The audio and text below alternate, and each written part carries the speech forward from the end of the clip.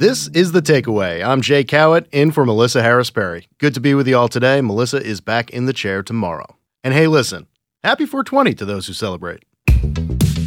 Hey, you know what? Let me hit that. Really? I can handle it.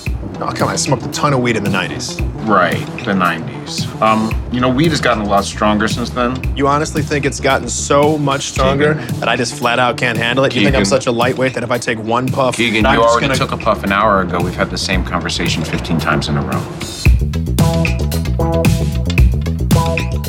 Federal legalization of weed is also a conversation the nation continues to have, even as a majority of states have acquiesced to the idea of puff, puff, pass. And by pass, we mean passing bills on a local level. Recent years have seen a wave of laws in state legislatures that make weed legal for medical and recreational purposes. If you're listening to this show, chances are you can do so while consuming weed legally in some way, shape, or form. Recent bills introduced in Congress point towards a future of possible bipartisan support for the drug's legalization on a federal level. So, we're going to talk about it. We know a guy. My name is Kyle Yeager. I am the senior editor of Marijuana Moment. So Kyle, your news site, Marijuana Moment, is all about weed, both the legal aspects of it, the political aspects of it, the cultural aspects of it. On this April 20th, 4/20, 2023, what is the state of our marijuana union? Yeah, I mean, it's a year of incredible momentum at the state level and a lot of excitement about some federal developments. We're at a place right now with 21 states that have legalized cannabis for adult use, and Kentucky became the 38th state to legalize for medical use this year. And so we've got this enormous momentum behind this legalization movement. It's become, so normalized in our society. But there's still a lot of challenges ahead, and we still have a lot of obstinance in Congress before we get to a place where it's fully legalized. But this is an exciting period for advocates for this burgeoning industry and for the consumers who love cannabis. It's the majority of states at this point have some form of statewide legalization of weed. So I guess the question is, what's been preventing the legalization of weed federally?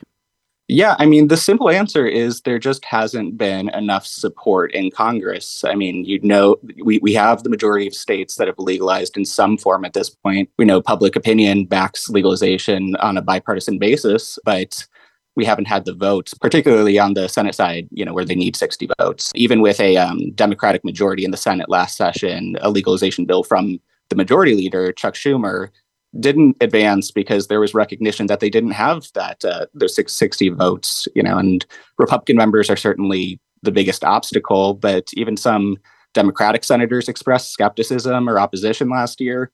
There's this glaring disconnect between the will of voters, what the states are doing, and how our congressional representatives are approaching this issue. And certainly we exist in a split government right now with the Dems holding the Senate, the Republicans holding the House.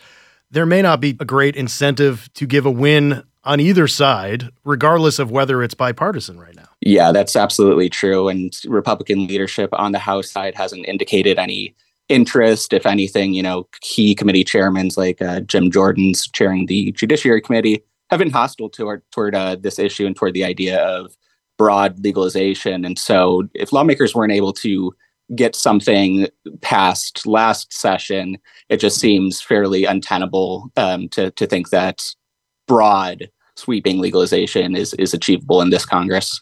We know that so many states have legalized weed, but what would a federal legalization mean right now? It kind of depends how the federal government decides to approach this. If it's simple descheduling, even though that would have a profound effect on these state markets, because right now they're locked out of banking services and other financial services that are available to other traditional industries. And so it would definitely boost the economy, provide access to capital for different communities to participate in the market. It would likely embolden states that haven't come around toward legalization, who might just have medical or who might not have anything at all, to finally take that step, because it's a refrain you hear, very often, particularly in more conservative legislatures, that, they just are unwilling to move on this issue despite the popularity of it and despite the fact that the neighboring states have done it, because marijuana remains a Schedule I drug under federal law.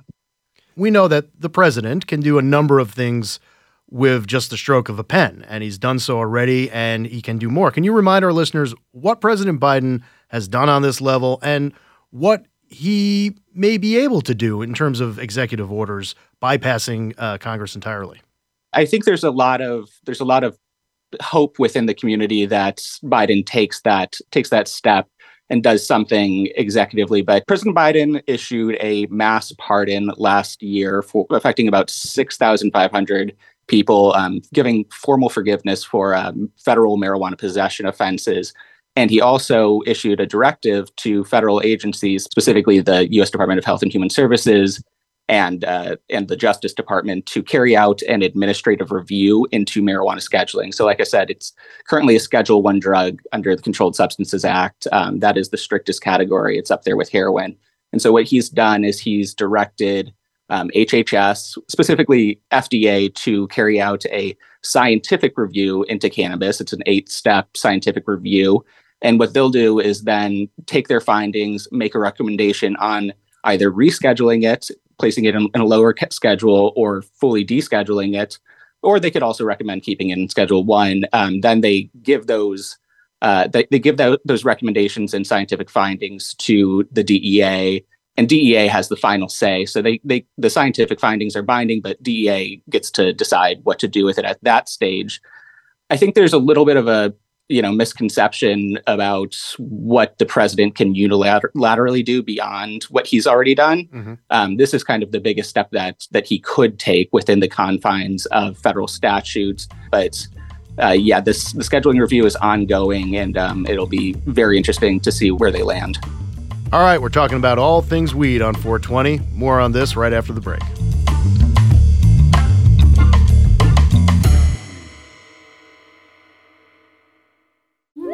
Hi, I'm Alexis Ohanian. You may know me as one of the co-founders of Reddit, but more recently, a large part of my identity is being a father to my wonderful daughters.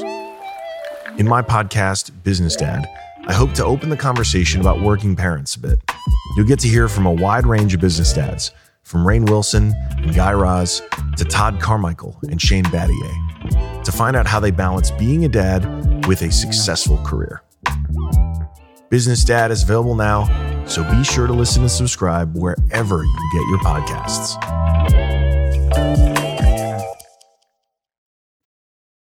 All right, we are back with Kyle Jaeger, senior editor of Marijuana Moment. So some of the criticism behind the pardon from President Biden for federal pot convictions is that it didn't necessarily free anybody up. It removed blame and liability, but there weren't that many people behind bars on federal marijuana charges. So what impact is the state legalization or the state referendums having on minority populations? Certainly when any state takes that step of legalizing marijuana, that means removing criminal penalties and removing the pretext for law enforcement to enforce criminalization of cannabis, which we know has disproportionately affected Black and Brown communities. Black and Brown people are 4 times more likely to be arrested over cannabis than their white counterparts, despite comparable rates of usage.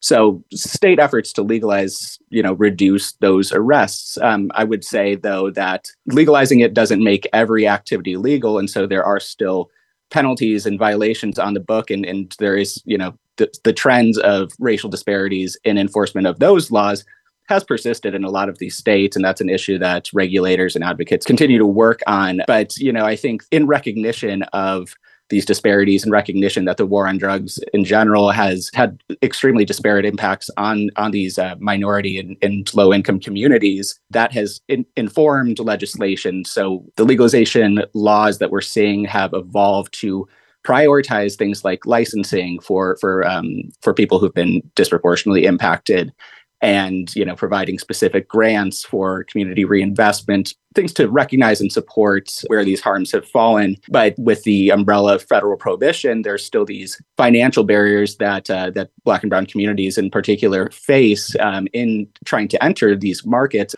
So recently, Republican Representative Dave Joyce from Ohio and House Minority Leader Hakeem Jeffries on the Democrat side filed the PREPARE Act. Tell me about the PREPARE Act and what it's supposed to be doing on the federal level. Yeah, so the PREPARE Act is a bill that is fairly incremental and modest and bipartisan, where it is just directing the Attorney General to create a 15-member commission to study legalization and look at different regulatory models, specifically with an eye toward regulating marijuana like alcohol. And then they would provide those recommendations. And the intent there is to inform future legislation. And that's kind of the type of incremental step that I think is achievable in this divided Congress. While it recognizes the inevitability of legalization, it gives more time and more cover to lawmakers who are still on the fence. And this is something that we've seen play out a number of times at the state level, where, lawmakers who are on the fence, who aren't quite ready to take the dive into enacting legalization and creating a regulated market, take that first step of creating a work group or a task force comprised of experts to study what other states are doing, what is unique about their state, and how their legalization laws might benefit from being different, providing those recommendations to the legislature. And then from there on out, we see different proposals form. Overall, how much does normalization of consuming weed play into a lot of these things? It's pretty normal to go to a bar and have a beer. It's still somewhat new for a lot of our population to think about going into a store, legally buying a joint, walking right out on the street and smoking it, or smoking it at a party the same way you would drink a beer. Do you think we're at a point in this country where normalization is inevitable, or do you think that it's something that could kind of fall into these various culture wars that we see in politics and in life so much, that this could actually take a while for people to see marijuana as a normal, legal, recreational tool? I'm talking to you from California. We've had a medical market for quite some time now, and we're a few years into our adult use market.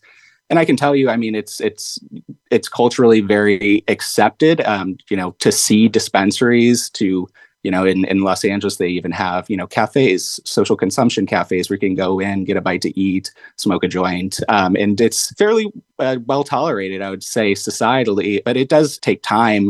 We're still at a point where, there are tobacco smoking areas where marijuana isn't permitted. You can't, there aren't cannabis bars that are widespread.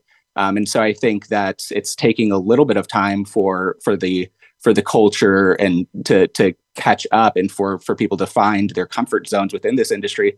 But at the same time, for states where these dispensaries and industries are entirely new, I think it just kind of takes going into these dispensaries, seeing what a regulated retailer looks like, and recognizing that it's not much different than going into any other storefront selling vices. And so I think there's definitely a social learning curve, but that we're still moving toward, and would certainly benefit from federal legalization. But I think it's only a matter of time before it becomes normalized in the way that we think about things like alcohol. Think we'll see a presidential candidate who openly uses marijuana anytime soon? I wouldn't be surprised if we see a member of Congress or two in the next couple of years.